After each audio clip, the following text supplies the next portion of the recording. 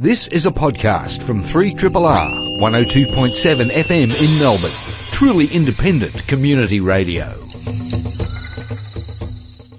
Good morning, everybody, and welcome to another episode of Einstein A Go-Go. I'm Dr. Shane. It's just after 11 o'clock. You're listening to 3RRR. If by some chance you're expecting to hear another show, that's because you haven't corrected your daylight savings time. We have, I think, got ourselves an extra hour, which was great, except someone didn't inform my 4-year-old. Chris KP's in the studio. Good morning.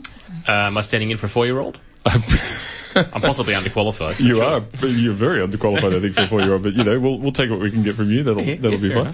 And in the studio, now, some of you will remember her from last week. This is another Dr. Lauren. It's not the normal Dr. Lauren. It's another Dr. Lauren. We're going to get her to change her name by default, but it hasn't happened yet. Lauren, welcome back. You were here last week talking about knees. Now we've got you in here helping us out. Yeah, great to be back. Thanks for having me. Now, we're going to start off with some news, folks, and we'll take you through until 12 o'clock with Edith. We've got a couple of great guests hanging out in the green room, which we'll get to shortly. But Chris KP, let's start off with you. What's been happening? Well, I found this story about a little tiny fish. There's little things that are like a few centimetres long, weeny little things called fang blennies. And you may not have heard of a fang blenny. I know the blennies are very cool. Well, so picture a little fish with massive fangs. That's essentially what it is. They're actually venomous. So, and you can imagine little fish get attacked by big fish. This is, you know, classic zoology, not even 101. Big fish eat little fish. And of course, the little fish have a poisonous so they can defend themselves. Let me ask you this though. If you're a venomous fish protecting yourself from being eaten, what is the venom designed to do to the predator? Paralyze it? Nice call, anyone else? Well, you know, just stun it. Stun it so they can eat it. Well, I don't think it's going to eat it because it's tiny. Tiny, but still, well, you know, they suck at them or something, I don't know, you know. Well, see, my thought I've been known to take on something larger than me. You're not a fang blenny, though. Yeah. So my thought was one of two things. Either it's going to cause it enough pain to make it go, ow, I'm not going into that thing again, or just, you know, knock it out cold. Well, it kind of doesn't do either. What I love about this is the scientists, these are tiny fish, the scientists studying this had to find a way of getting the venom from these fish, and they don't make very much. So essentially they had to sort of suspend some, you know, cotton wool ball, get the little fish angry enough so it would attack it, you know, ideally repeatedly, and then sort of draw the venom out of it and build it up over time, and eventually they got enough. What they found is that when they extracted this stuff and they injected it into mice, there was no pain. The mice didn't seem to jump, they weren't uncomfortable at all. What it did though, and what it does in fact to large fish preying on these small fish in the ocean, is it actually just really dramatically drops their blood pressure. Right. So essentially, they're not paralysed, but they can't swim real fast, they don't feel very well. Fainting fish. Yeah, it's pretty much, fainting fish. Yeah. And exactly. Someone get the salts for that poor fish. Yeah. But and it works so well that in fact other blennies that aren't fang blennies, that aren't venomous, will in fact mimic the look and colour of these little guys, because the bigger fish have learned that don't go near them, it just makes you feel a little bit queasy. You're just not quite yourself. Yeah, so we finally worked out that it's unusual that it doesn't cause pain and it doesn't completely paralyse you. It just makes you feel NQR for a while, and that's enough to scare other fish off. And that's a great defence mechanism, not an attack mechanism for them. Exactly, precisely. Yeah, it really is. And I recommend it to people. If you can make someone feel nauseous, they'll leave you alone. And I mean, my knowledge of blennies doesn't go beyond my marine aquarium into the ocean, but they are great cleaners and scavengers, and so they do a great job. So you need them in the food chain to in the ecosystem. Well, they're eating part of it. But it's important because it reminds me of that story we did just a couple of months ago about that. There was another fish it was a snail. Oh yes, that was injecting an insulin, either insulin or something that blocked insulin into the fish. So they basically went into hypoglycemic shock. Yeah. And so there was this super fast acting form of insulin that would overwhelm the fish's system. And they'd essentially, you know, instantly turned into a diabetic who's just eaten 3 Mars bars and had no, it was like, Well, that was how they killed them. Yeah, there's actually, it's a cocktail of different things. One of them is related to snail venom. So there's a bit of that in there as well. It's not quite the same, obviously, but a bit of that as well. But it's very unusual amongst, according to the paper anyway, marine poisons, marine venoms. Because you think about, you know, stonefish. Agonising pain. Yeah. Think about stingray. Blue bottles. Yeah, blue bottles, yeah. Yep. So it's really odd that there's no pain. Yeah. Yeah. Anyway, no, well, that's kind. They're cute little things. Maybe that's big teeth. Big sticker. Yes. Now, Lauren, what do you got for us? Yes. Well, I have two things that might appear unrelated at first glance, but I have a news article about heart tissue being grown on spinach leaves. Hello. So, yeah, if that's not intriguing enough, I'll expand a bit more, as it's actually got to do with the very hot topic of 3D organ printing to help with transplants for disease. So you guys probably are aware these buzzwords have been around for a while, and though we sort of have had some pretty significant advantages that have been made in the last 10 to 20 years, researchers still face a really fundamental challenge in making these organs a reality. So they're seeking to really scale up the human tissue regeneration from small lab samples to full-size tissues and organs, but they run into the problem of actually creating a sustainable vascular system. So this is important because the vascular system delivers blood and therefore oxygen and nutrients that the tissue needs to grow and become an organ. And so current 3D printing techniques can't actually fabricate this intricate vasculature needed down to the capillary level. So some researchers in Massachusetts noticed that spinach leaves have a very intriguing vasculature. And so they thought, all right, well, what if we decellularize these spinach leaves and use them as a scaffold to try and grow human tissue onto? Oh, wow, that's a great idea. Yeah, exactly. So what they did was they took all of the plant cells off of it through a bleaching washing process, and then they actually sent through some probably blood cell size tissue into the vasculature, and then they were actually able to grow heart tissue onto decellularized spinach leaves. And so when you have these decellularized spinach leaves, what's left is cellulose, which is really interesting because it's very important that it's biocompatible. So when you stick something in your body, obviously you want it to be able to interact naturally with your body. So they've got the cellulose, it's biocompatible, sustainable, and then it has economic and environmental benefits compared to synthetic materials. And so this, obviously it's still very early stage, but it kind of really opens up a whole new world of applications for potentially looking at, increasing this vasculature in 3D printed organs. And it's finally, two different kingdoms together. We've got animal and plant together. Nothing about you, Chris KP, but there's a Popeye joke in here somewhere. Yes, I haven't quite got it yet. Muscle and spinach. Yeah. Muscle and spinach. It's in there. I just can't It's almost meta Popeye. It's not quite coming out, but there's something in there. I mean, that's fascinating. That's awesome. But spinach mustn't be the only plant that they could use, potentially, if it doesn't work out. Yes, well, exactly. So that's sort of in the future work section of the research. They were talking about maybe using wood and for that potentially like bone growth, because that's got, strength capacities the geometric properties. So it's really like looking at all different sort of types of plants, and then what benefits do we need for heart tissue versus lung tissue versus bone. Tree people. The ants will be a thing. One of the things. Because Chris KP, he'd probably be more your maiden hair fern kind of guy. I think. Attractive but useless. What are you saying? That's fine. I'll take it. That's fascinating stuff. Nice. Yeah. Wow. All right. Now, asteroids. Love a good asteroid. As long as it's not near me. And as long as it's good. Yeah, as long as it's good. But there's an asteroid with the catchy name of 2015 BZ509. I'm just going to call it BZ for short.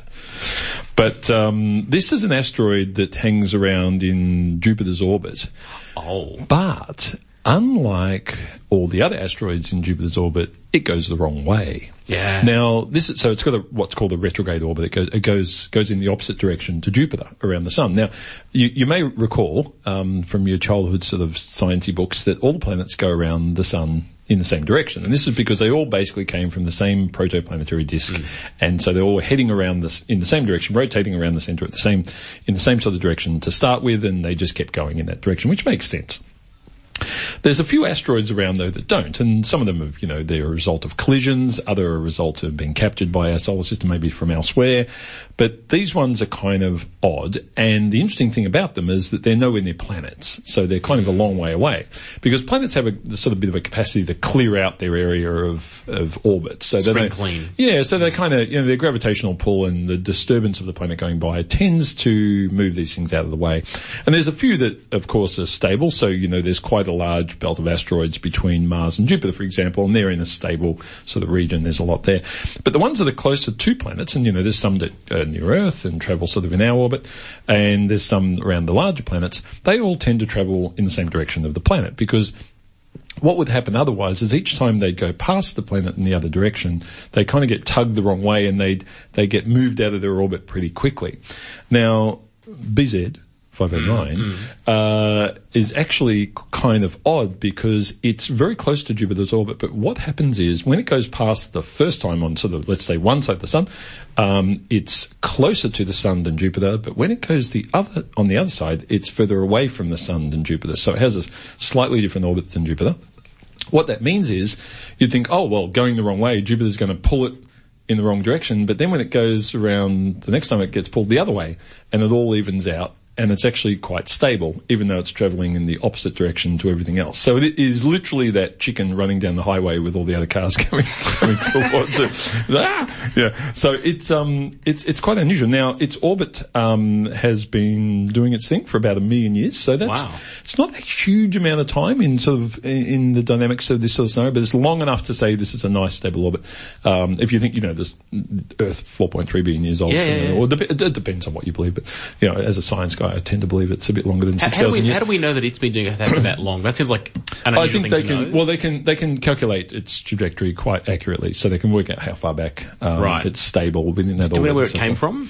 No. So this is like many of the astronauts, we're not asteroids. There are very few astronauts circling around. Well, most of them, but they're like one. They come from Houston. Yeah. They're all, it's either oil or astronauts over there. That's all they do. Is that right? Yeah, pretty much. Pretty much. More or less. More or less.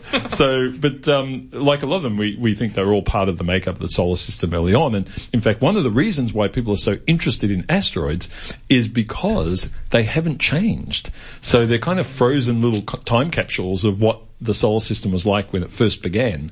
And so hence, the reason why going to Pluto was seen as something that hadn't changed. Yeah. Now, it didn't work out that way. Yeah, sorry, asteroid lovers, but it didn't work out that way. There was a lot of dynamic stuff going on.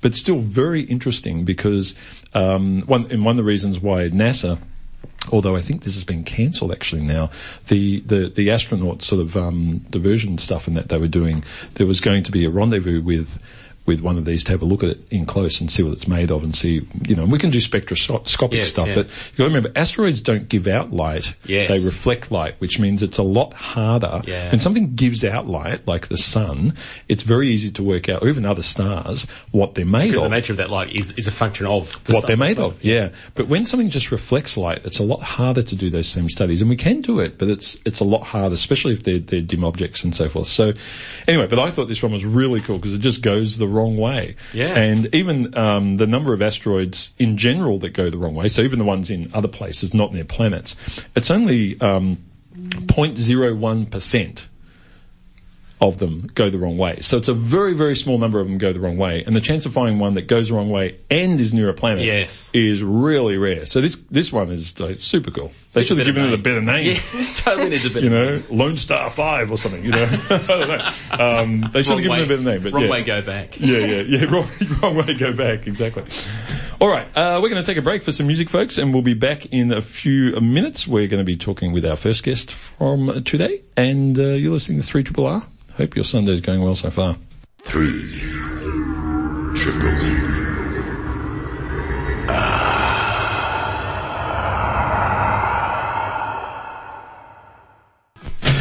You're listening to Einstein A Go-Go on 3RRR, folks. I'm Dr. Shane. In the studio with us now is Professor Jamie Rothjohn. He is an ARC Australian Laureate Fellow, Head of the Infection and Immunity Program, Monash Biomedical Discovery Institute and Cardiff University, Department of Biochemistry and Molecular Biology at Monash University. Welcome, Jamie. Did I miss anything? No, I think you captured it all. Good morning. Good morning. Now, you're doing some amazing work down there, and it's all with regards to the immune system. Just give us a bit of background. How did you get into looking at the immune system? It's fascinating, but did you just wake up one day and say the immune system's the thing, or did you kind of accidentally get there? No, I've always been a late developer. I started off with a passion for science from my early school days, focused on biochemistry, and then I moved across to Australia after my degrees. I was focused on understanding how proteins work, and then that led me to understanding how the proteins that's involved in the immune systems work.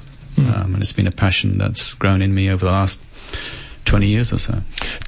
From your perspective, do we have a clue at this point about the complexity of the immune system? It seems as though every other month at the moment there's some new groundbreaking piece of material that comes out about it. It just seems to be so complicated.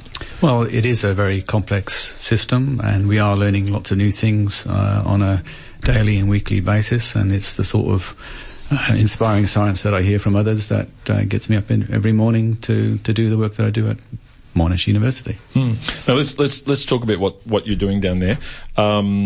You're looking in particular about things, how the immune system works and when it goes wrong. So give us some examples of what's going on when the immune system is not quite firing correctly. Okay, so the immune system's there to protect ourselves from viruses and bacteria, but sometimes it can inadvertently interact with your own body's tissues, such as autoimmunity, celiac disease, diabetes, rheumatoid arthritis, and we're trying to understand what are those triggers with the ultimate vision of developing novel immunotherapeutics to treat such deleterious autoreactivity. So how do you go after, let's take something like celiac disease or something, for example, where my understanding is the body is essentially attacking itself. This is the immune system's confused and it attacks your own cells. How do you treat something like that without switching the immune system off and then removing our defense system? Yes, so there's a genetic predisposition towards celiac disease, and we're understanding the basis of that genetic relatedness. And then based on that, we're looking at targeted immunotherapeutics to treat that, or understand the signatures that might cause the disease, sort of like modern-day diagnostics. Yeah. Now you've been looking at these particular types of cells that are affected by various drugs and so forth, which are called, I'm not sure if I'm going to pronounce this right, they're MAIT or mate cells. It's great that's coming from Australia. Mate cells. What are these cells? What part of the immune system do they function in, and how are they affected by drugs? Okay, so mate cells, mucosal associated invariant T cells, they're a very abundant population of T cells in your body, up to about 10% of all T cells, and they line the gut. And up to about 5 years ago, nobody knew what mate cells could recognise. And so in collaboration with Jim McCluskey at the University of Melbourne, we provided the first insight to what mate cells can recognise. And these are not bits of virus, but they're metabolites of vitamin B. Okay. And then we are asked, the next question is, well, what else can mate cells respond to in terms of how they function or when they go wrong? And the hypothesis that we had, which was curiosity-driven science, was that maybe mate cells can also inadvertently respond to some commonly prescribed drugs. And that was the basis of the recent paper that was published in Nature Immunology this year. And when you say commonly prescribed drugs, I mean, are we talking about things like paracetamol and so forth, or what sort of drugs are we talking about? We're talking about Voltaren. Right. Diclofenac, but we also showed that mate cells can also respond to salicylates, which is like the active ingredient of other commonly prescribed drugs, which begged the question about maybe individuals who suffer from salicylate intolerance, maybe their mate cells are perturbed.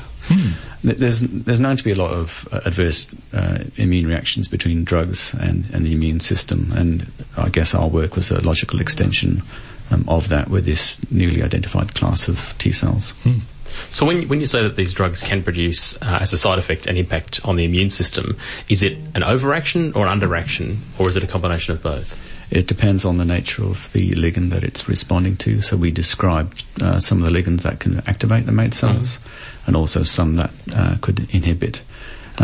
This paper that we published was an early stage publication, and the next step on the journey is then to examine this in a more of a clinical context. Do these kinds of risks, do they get described, in the fine print on the packet? Do they say may cause immunity condition or something? Do they warn about that at all? Not for this early stage basic research, but for other drug hypersensitivities such as abacavir, which is an antiretroviral. Yep. If you're B5701 positive, then doctors don't prescribe that drug to you. And we provided a basis for that in our 2012 Nature paper. Now, a couple of the drugs you mentioned there are anti-inflammatories and those sorts of things. With some of the conditions we spoke about before, rheumatoid arthritis and so forth, I can imagine these people are using these drugs quite commonly. Is that a really big problem given this issue with these cells? It seems to me that people who are most at risk are potentially using the drugs that are most problematic for them, or am I making the wrong connection? Well, no, so that's essentially an important point, is that today's society is commonly taking these drugs without any consideration for the impact on the immune system, either direct or indirect, and we've shown that it can directly modulate the function in the immune system, which could potentially have profound effects if you're constantly taking such medications. Now, a lot of the work you're doing is in collaboration with, I suspect, some of the physicists and so forth down at the synchrotron. What do you... Which, for you at Monash, it's across the fence, right? I mean, it's pretty close. What are you doing there with the synchrotron? Is this examining the detailed structure of these chemicals, or? So the molecules that we look at, the proteins, they're very small, and to be able to see those proteins, you need to have a very powerful microscope, which is the synchrotron. So we look at the precise atomic details of these protein structures that are found on immune cells, and we collaborate closely with the physicists there, but also with the team up at La Trobe and Melbourne University, because as you might know, we're part of a ARC Centre of Excellence. And in terms of the sort of next stages for the research, will this lead to potentially different types of drugs for people with these immune conditions, or do you think it's just going to say these drugs can't be used? I mean, is there possibilities that there are drugs that won't have this effect on these mate cells? I don't think we'll say these drugs can't be used, because I might get sued. But but the next stage for us is to tailor some of these molecules that can either activate or inhibit mate cells to make very potent activators or very potent inhibitors, so that when we do understand the functioning of mate cells more, which is a very important area of research for my colleagues and I, we'll be able to then turn them on or off at our will for any particular medication, any particular situation that arises. So if you turn the mate cells off, does the rest of the immune system still function, or what does that do? Well, that's what we're particularly interested in trying to understand, is can we target these particular mate cells to either activate them or inhibit them, and in collaboration with chemists up in Queensland, that is what we're precisely trying to do. I know I saw some stuff recently about with lupus and other conditions where it wasn't, the standard way to treat these things is with steroidal medications and so forth, which, as far as I can, that turns the whole immune system basically off, doesn't it? Yes, that's right. Worst thing you can do. Yeah, so we're looking, the concept of personalised medicine, where the genetic makeup of the individual, and that's one area that we're trying to look at, as opposed to global immunosuppressants, for example. Jamie, it's really interesting work, and I think the further we go with this stuff, the more we'll find that we're able to tailor that response to parts of the immune system and not the parts that we need, because obviously if you're already unwell as a result of one of those autoimmune diseases, the last thing you want is to have your immune system switched off entirely. So, in terms of the CRC, is this the main focus? What other things does the CRC work on? Well, the ARC is a large collaboration between scientists from Queensland, Melbourne, and Monash and La Trobe, where we integrate the work of physicists, chemists and biologists to understand the complexity of the immune system, where it's basic research being brought together in a number of different ways to provide deep insights. Professor Jamie Roston, thanks so much for coming in and talking to us at Triple R, and good luck with this. It's important work that I know affects a lot of people. Thanks for the opportunity. Professor Jamie Roston from Monash University, part of the Department of Biochemistry and Molecular Biology. We're going to take a short break for some music, folks, and we'll be back in a moment with our second guest. We're going to be talking about immunisations. So if you haven't been immunised, go and do it quickly. You've got about 3 minutes. Back in a moment. 3 Triple R.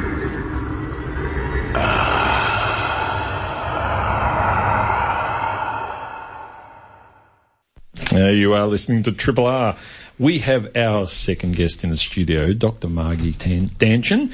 She's a paediatrician. She's in the Department of General Medicine at the Royal Children's Hospital. She's also a senior research fellow at the Vaccine and Immunisation and Rotavirus Research Group in the Murdoch Children's Research Institute, and is a senior fellow in the Department of Paediatrics at the University of Melbourne. Margie, welcome.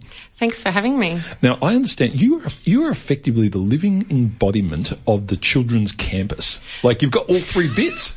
Yeah, that's right. I'm fortunate enough to go across the clinical side, the Children's Hospital as an inpatient ped, but I also have worked within the Murdoch Children's Research Institute for about 10 years now, and the same with the University of Melbourne as well. Have you ever seen this crazy guy on a Friday out the back of the Children's Hospital practicing karate with one of the children's staff members? Absolutely. There's all sorts of stuff like that going on a regular basis. Is that you? Is that right? That's me. Yeah. No, now you've got a name to give to security. Yeah, that's right.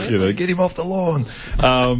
Now, so you're a clinician there. So what sort of patients are you seeing? Is it general medicine or is it a specialty? What are you doing? I'm a general paediatrician, so I work in the Department of General Peds on the wards, so kids that are admitted to the ward with a broad range of clinical problems.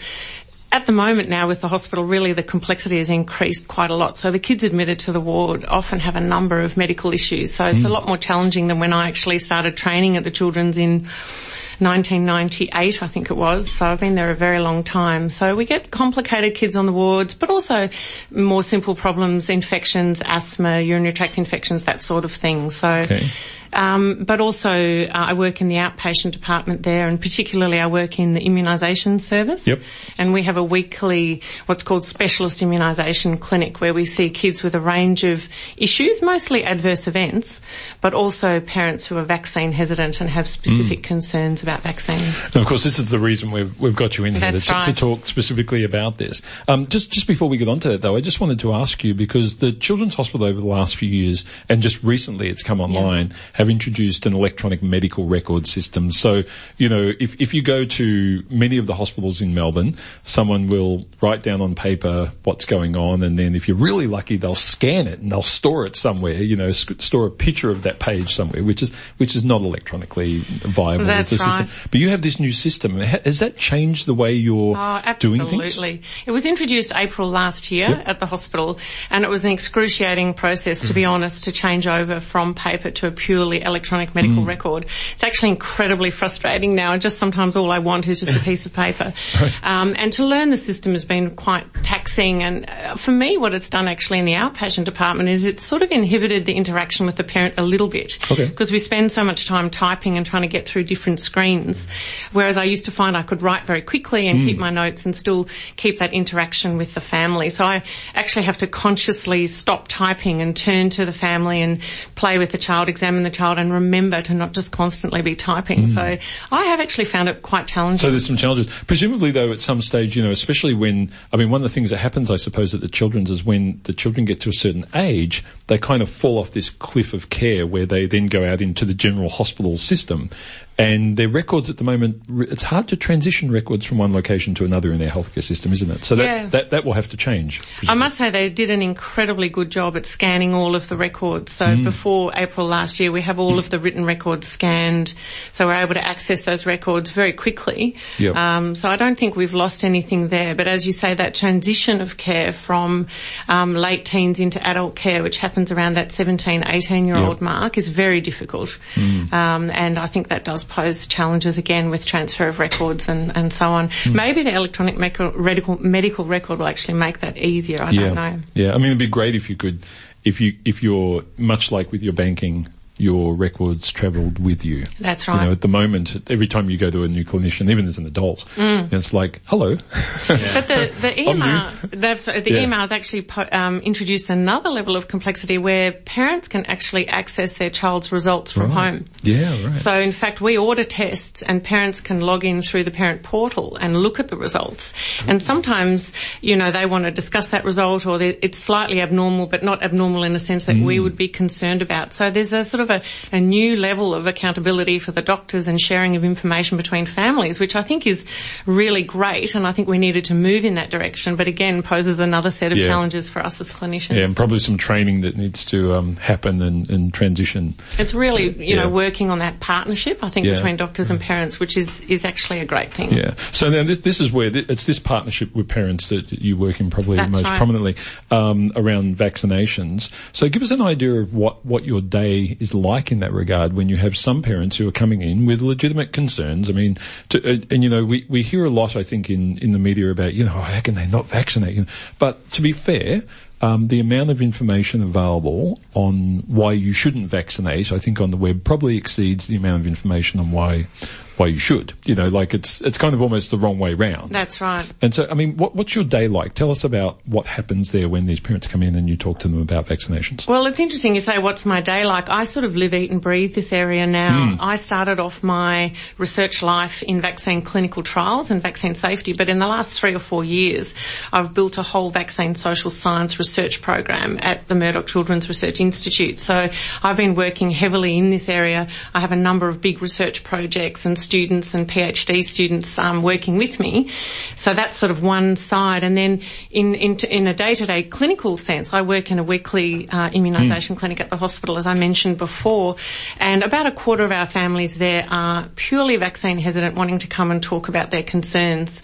And since the introduction of the new immunisation policies, the no jab, no pay, no jab, no play in Victoria, we've had a lot more parents coming to the clinic, specifically wanting to talk about their concerns and request a medical exemption, which has added a new level of challenge. And sometimes these conversations are very difficult and heartfelt for these families, and it is very challenging for us to be clear and to start to address their concerns. So when they come in with concerns, I mean, what does that present as? What sort of concerns are they? Yeah, what sort of things are they asking? What are they worried about? I would say the most common concern that parents express to us is that children get too many vaccines in the first 2 years of life, and they're concerned about the vaccines overwhelming the immune system. And I think that's linked to this common misconception that because we are vaccinating against so many more diseases, say when they were kids, that therefore we must be giving more antigens or more immunological components, when in fact we're giving a lot less, because the way the science behind vaccines and the way they're made, we're actually giving a fraction of the immunological components. And so explaining to parents that although we're vaccinating against more diseases, in fact it's less of a challenge to the child's immune system. Okay. It's really important. The second most common concern would be vaccine ingredients. Are vaccine ingredients toxic? Yep. You know, what's in there? There's this misconception that there's mercury in the vaccine because of that link between thimerosal and autism, which is another whole topic. But we have had no mercury in any childhood Australian vaccine since 2000. Right. So there's just a lot of misinformation and misunderstanding on parents' behalf. And then I'd say probably the third concern is still around MMR and autism. And is there must be a group that come in though that just want the medical exemption? Like I don't agree with vaccinations. I don't care about the science. I want the medical exemption and you're the person to give it to me. Well, I think the important thing to understand about vaccine hesitancy is it is a spectrum. And we know that you have accepting parents and then the concerns ramp up and you go from parents with minor concerns and major concerns who are still fully vaccinating to then parents who are selectively vaccinating, or what we call cherry picking vaccines, to the refusers. And we have all of that spectrum present to clinic, and it's very difficult with those selectively vaccinating or completely refusing parents to address their concerns in a way that they find satisfying, because often, you know, there's a cognitive dissonance and the way they are interpreting the science is very different to the way we perceive the science. So I'm very clear in my approach, and it sort of underpins my whole vaccine research program, is that we encourage parents to ask concerns, we engender trust. It's very important that relationship with the parent and how that conversation goes is almost more important than what you're saying. Absolutely, yeah. It sounds like when parents are coming in with their concerns that via whatever mechanism, they're not coming in ignorant. They might have misleading information or unbalanced information, but it's not from nothing. At what point of the process are you the last place they go, or are you early in the piece when they're looking? Essentially, you're another point of information for them. Absolutely. Where do you fit? I would say, again, it depends on the degree of the vaccine hesitancy spectrum that they sit.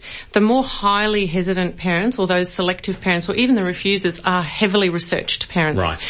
In fact, many of them are extremely knowledgeable. They walk into the clinical room holding an armful of information. So these are parents that are genuinely concerned. They want the best for their child. It's not that they don't want to protect their child, but they're seriously concerned. They've done a lot of research. So I'm certainly not the first port of call. The internet has almost certainly been the first port of call. And with those refusing parents, we know that they are more likely to engage with alternative healthcare practitioners and to access the internet than their GP. Right. So they're coming in with often, not always, but an alternative belief system and structure. And so it's about finding that common ground where you can intersect and try and help to understand where they're coming from. Are you filling in a gap, or is it antagonistic? I have worked very hard at not making these or allowing these conversations to become antagonistic. And it's taken me a long time, and I still find it challenging, but they don't need to be antagonistic. Sure. I think by allowing the parent to really express what their concern is and to not judge them straight off the bat for that really diffuses that antagonism. We both want the best outcome for their kid. And so, in fact, I think that it is completely possible to avoid antagonism. Margie, when you've completely fixed up the vaccination thing, can you do a bit of work in climate change? Because, I find this really interesting because the level of antagonism, the level of abuse and arrogance, to be frank. I mean, I'm a scientist. I'm 100% climate change. Yes, I believe my colleagues. I'm not a climate scientist, but, they believe me on gravity. I believe them on climate science. Absolutely. But the arrogance and the antagonism that occurs, almost this identity politics all the time and so forth, I just find it is the most... It's self-defeating. It is absolutely self-defeating. Well, a lot of these parents feel really persecuted in their own communities. They're often ostracised from mothers' groups if they're not immunising their children. And they come in really quite shaken and, but for them to actually make the effort to get referral to the Royal Children's Hospital, find parking, drag their kid in and say, you know what, I don't vaccinate and this is why. I mean, I have a huge amount of respect for them to actually come in the door. Yeah. So, I feel like I've done my job well if they leave that consultation and they say, thank you for not judging me. Yeah. And I have to say, as a parent myself, anyone who comes to me and says in any way you're a bad parent, I'll have two words for you, and the first one starts with F. Yeah. And it doesn't matter whether I'm right or wrong. I mean, that inference is just, it's not going to get you anywhere in the discussion.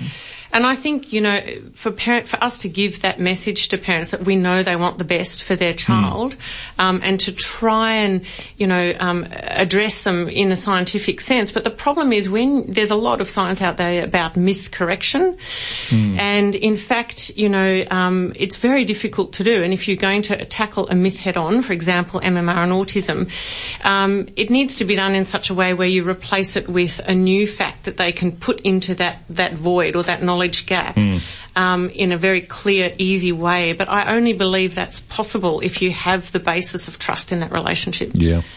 Margie, can you hang around for a few minutes? We're going to take a break for some music and we'll be back. I've still got a few questions for you, so we're going to make you stick around. You're listening to 3RRR, folks. We'll be back in just a moment. 3RRR.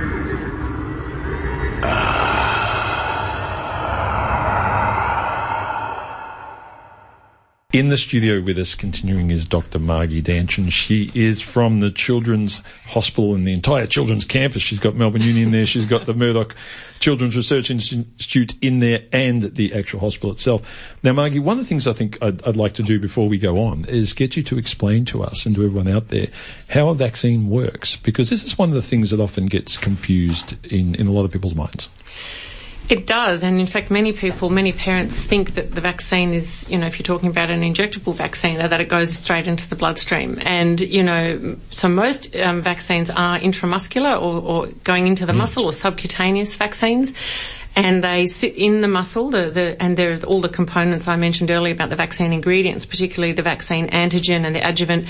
And then you've got the other ingredients like the stabilizers and the preservatives and sugars and so on. And that sits in the muscle, and then the antigen is able to travel to the bloodstream, and then that's when it meets the immune cells, and you get the immune response initiated, which is the creation of antibodies. And it's really important that parents understand that it's those antibodies that are the first line of defence. Mm-hmm. So particularly for a disease like meningococcal disease that most parents would be familiar with, which has a very rapid onset and is very overwhelming, that's when kids really rely on having those antibodies already in the bloodstream, ready to go as that first line of defence, because they don't have time to make their own antibodies when a child from the start of infection can be dead 12 hours later. Right. Now, that's not the same for all vaccine-preventable diseases, but it's important that parents understand that it's the creation of those antibodies in the bloodstream that are circulating around, and the memory cells that can ramp up the immune response when challenged by the disease. Yeah. And then the other vaccine, of course, are oral vaccines. And so like rotavirus vaccine, which is given to infants at 2, 4 and 6 months, that vaccine has a mucosal immune response and is taken orally. But most of them are into the muscle.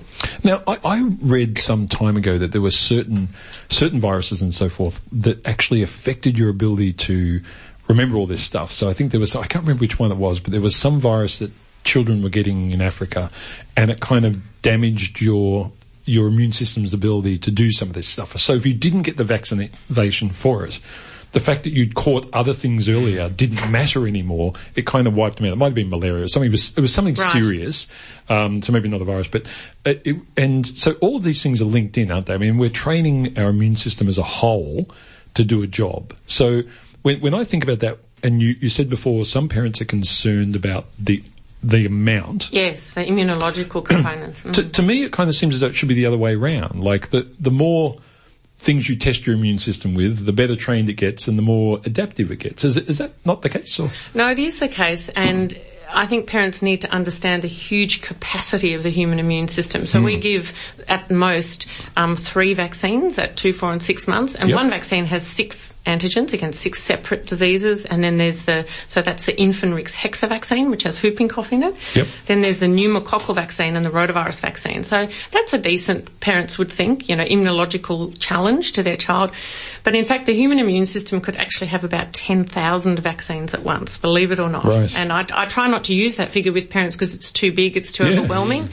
But even saying 100 vaccines or 10,000, I just think people don't understand the capacity of the human immune system. And it is about those immunological challenges early that are really important to build up that immunity. And all of this is coming out now with regards to things like introduction of eggs and other dietary components that, we've seen this massive growth, especially in Australia, of people having, kids having trouble, anaphylaxis with certain foods. That's right. But now I know that the work of Katie Allen down there at your facility is sort of dragged this stuff forward. So, give your kids egg earlier, not later. That's right. And in fact, there's another really important trial that the Murdoch are running, led by Professor Nigel Curtis, which is looking at giving the BCG vaccine, a live vaccine at birth, for the prevention of food allergy. Oh, wow. So there are non-specific effects of vaccines as well. Live vaccines given very early on in life can have other effects on health. And that's a really exciting trial. Katie Allen's involved in that trial as well. So really interesting work. Now, you personally, in your own life, have an interesting story to tell here, in that your sister is effectively not a supporter of vaccines. That's right. How, I mean, this must be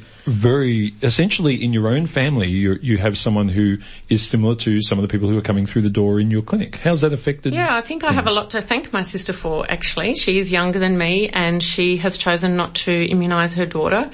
And we had the same education and upbringing, and I come through one scientific door and she comes through another door in the way that she interprets science. And in many ways, I think it was having conversations with her about vaccines that triggered my interest in this area of vaccine hesitancy and vaccine social science. And so my niece, who's now 8, is still completely unvaccinated. Wow. And my sister lives in that sort of Northern Rivers region around the Byron Bay, Mullumbimby area, which I'm sure most of your listeners would be aware has the lowest vaccination rates in Australia. She's been able to communicate with me that since the new policies have come into place, particularly, the no jab, no pay, no jab, no play, that there are parents who are collecting and having kindergartens for completely unvaccinated children. And so these are some of the concerns we have, and why I think we need better evidence-based strategies to address parents' concerns rather than anti-vaxxer shaming and... Yeah, absolutely. And your discussions with your sister, I cannot imagine they started off with, oh, that's okay. I mean, they must have been pretty heated early on, and this has led you to this point. Absolutely, and I don't think I handled them very well early on. And so she's taught me a lot. She's taught me a lot about understanding and taking the time to listen and really learning to come through another door. With these conversations, because as I said earlier, that is about building trust. And until you give the person the impression that you are actually understanding their world point of view, you can't actually start to break down what their concerns are. Now let's talk briefly about the risk, because any medical intervention is not zero risk. There's also, and if you gave me the choice between the risk of a vaccine or polio on the street, I know which one I'm choosing. That's right. But parents are coming in. There is a risk. They've read about this risk. It seems a lot more prevalent on the internet than it is walking down the street. That's right. I mean, what are the risks with regards to vaccinations? I think what you're really alluding to here is that many vaccine-preventable diseases now, because we've had such a robust immunisation program, are actually quite rare or uncommon. We don't see them. Parents don't see them as much anymore. Yes, we've had intermittent epidemics of whooping cough. We're seeing, there's no natural measles in Australia. It's brought in by return travellers, but unless we have that herd immunity threshold around 95% or over with relation to measles, it can spread very quickly in the community, because the secondary attack rate for measles is one index case to about 18 to 19 secondary cases. So I think it's important to understand that. But your question was more around...